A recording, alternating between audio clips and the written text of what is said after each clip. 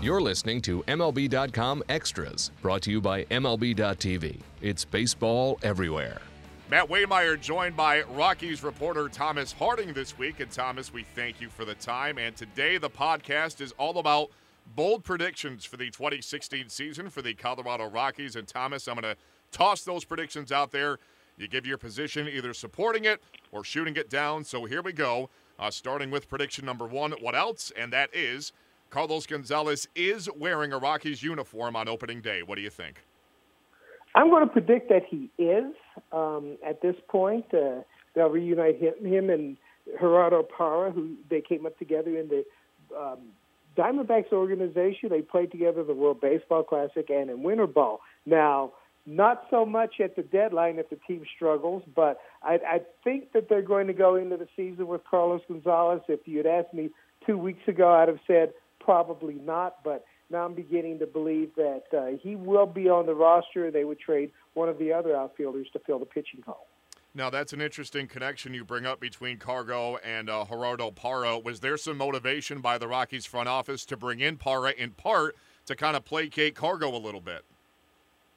I don't think it's to placate Cargo as much as they just saw an opportunity there, and they saw an opportunity for a major league type bat, and knowing that they've been looking to dangle outfielders out there to see if they can't find a way to get pitching in here. I think that they were going to have to do something at some point. You know, if you trade an outfielder for pitching, then obviously you're short an outfielder. So they knew they were going to have to get one, and the timing worked out that Parra was signing now, although the decision on how to create an outfield hole hasn't been made yet.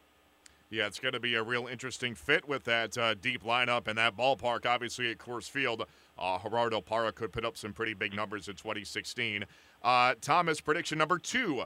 The team strikes a deal with Justin Morneau to bring him back to Colorado.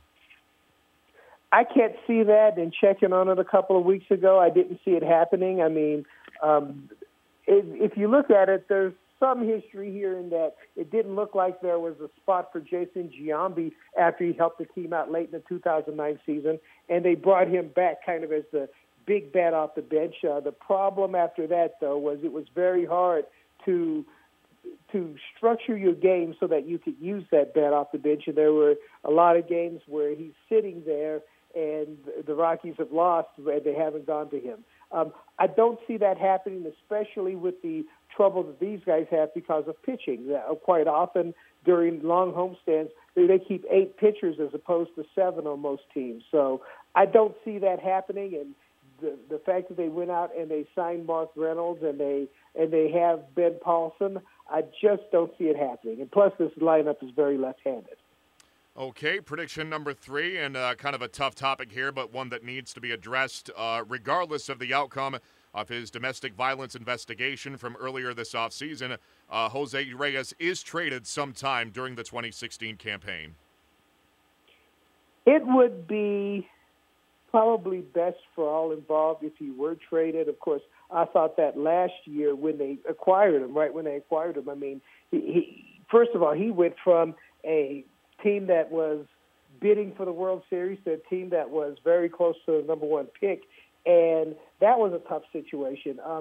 If I were the Rockies, I'd have tried to move him very quickly and maybe even taken an offer, even if it wasn't ideal. I don't think the Rockies got an offer that they wanted, but I believe there was a mild amount of interest out there in him. But instead, they held on to him, and I think that they have to regret that decision a little bit right now. Granted, either way, even if they had traded him then, they probably would have been on the hook for some of that salary, and it's hard to swallow salary of a guy you haven't even had in your organization. But they needed to do it then. You would hope they could do it now, but the question will be what will be his trade value and how much of that contract will the Rockies have to pay to move him. Yeah, it's just a tough situation all the way around with Jose Reyes, both on the field and off the field. Obviously, we'll see how that plays out over the course of the next few weeks and months for sure. Thomas, prediction number 4, either Corey Dickerson or Charlie Blackmon is an all-star in 2016.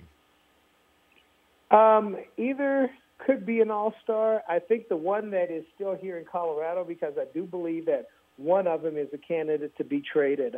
Dickerson has a bat that'll play anywhere, and if you look at Blackman, he has proven that he could play a bit every day. He could hit at the top of an order.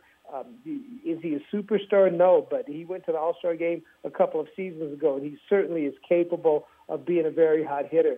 But I do think that playing for the Colorado Rockies in Coors Field is to the advantage of whoever is still here. The question is which one will still be here because, like I say, that pitching hole is not going to fill itself.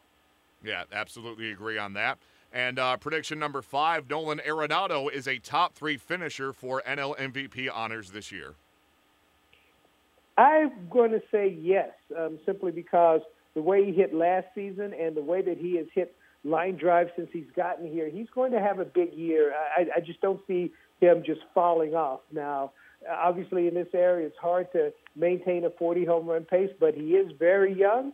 So I'm going to say, yes, he can compete for it. Now, obviously, it's going to be hard to do if the Rockies are where they, have been in the standings, and it looks like this is a team more for the future than now. But he is singularly exciting offensively and defensively. So top 3 finisher for the MVP award, I have no problem with that. Yeah, and Rockies fans don't either, that is for sure. Prediction number 6, Jorge De La Rosa wins 15 games this season. What do you think? I think so, simply because he is in that 11 to 15 game range, and if they give him some offense, then he'll be okay, especially because although last year it wasn't as good, but his history says he pitches very well at Coors Field, and the team's history says they hit very well at Coors Field. Now, the thing that would hold down his victory total is that he has had to deal with nagging injuries seemingly every year, whether it's a groin situation or blisters or things in the fingers. It seems like there's always something, but when he is able to take the ball on the mound, he's been a very dependable pitcher for the Rockies. Okay, Thomas, prediction number 7 as we come down the home stretch. If the Rockies get off to a slow start in 2016, Walt Weiss becomes the first manager fired in baseball. I don't exactly see that because although he is in the last year of his contract, I don't see that unless things completely fall apart. And I know this team, they do play hard for him. Listen, the issue is they haven't pitched very well. It isn't a managerial issue. And I will continue to say that because I've watched over the last few years. He's managed the bench as well as he possibly could, but they really haven't had that good a bench. But it all goes back to pitching. And I think that something else would have to happen to scapegoat Walt Weiss that way. And I don't see that here. I haven't seen a history of whether it's dissension or totally sloppy baseball. I mean, it's been a team that's tried hard, but simply hasn't been very good. And hopefully that will change in 2016. That leads us to our final prediction, number 8 on the list, which is simply the Rockies snap a skid of 5 consecutive losing seasons this year. I don't see it, but I don't necessarily say that things are hopeless around here simply because they've built a group of 6, 7, 8 young pitchers, and out of that, if they can get a rotation and maybe if 1 or 2 guys, whether it's through injury or through performance, end up a very good reliever, I think they're building towards something decent. I mean, I go back to the time before 2007, and it was around 2005 you started seeing young guys come up just like we're going to see here. The second half of 2006, they're one of the best teams in baseball, but nobody noticed it because they were well out of the race. And then in 2007, they struggled at times, but then they really put it together late.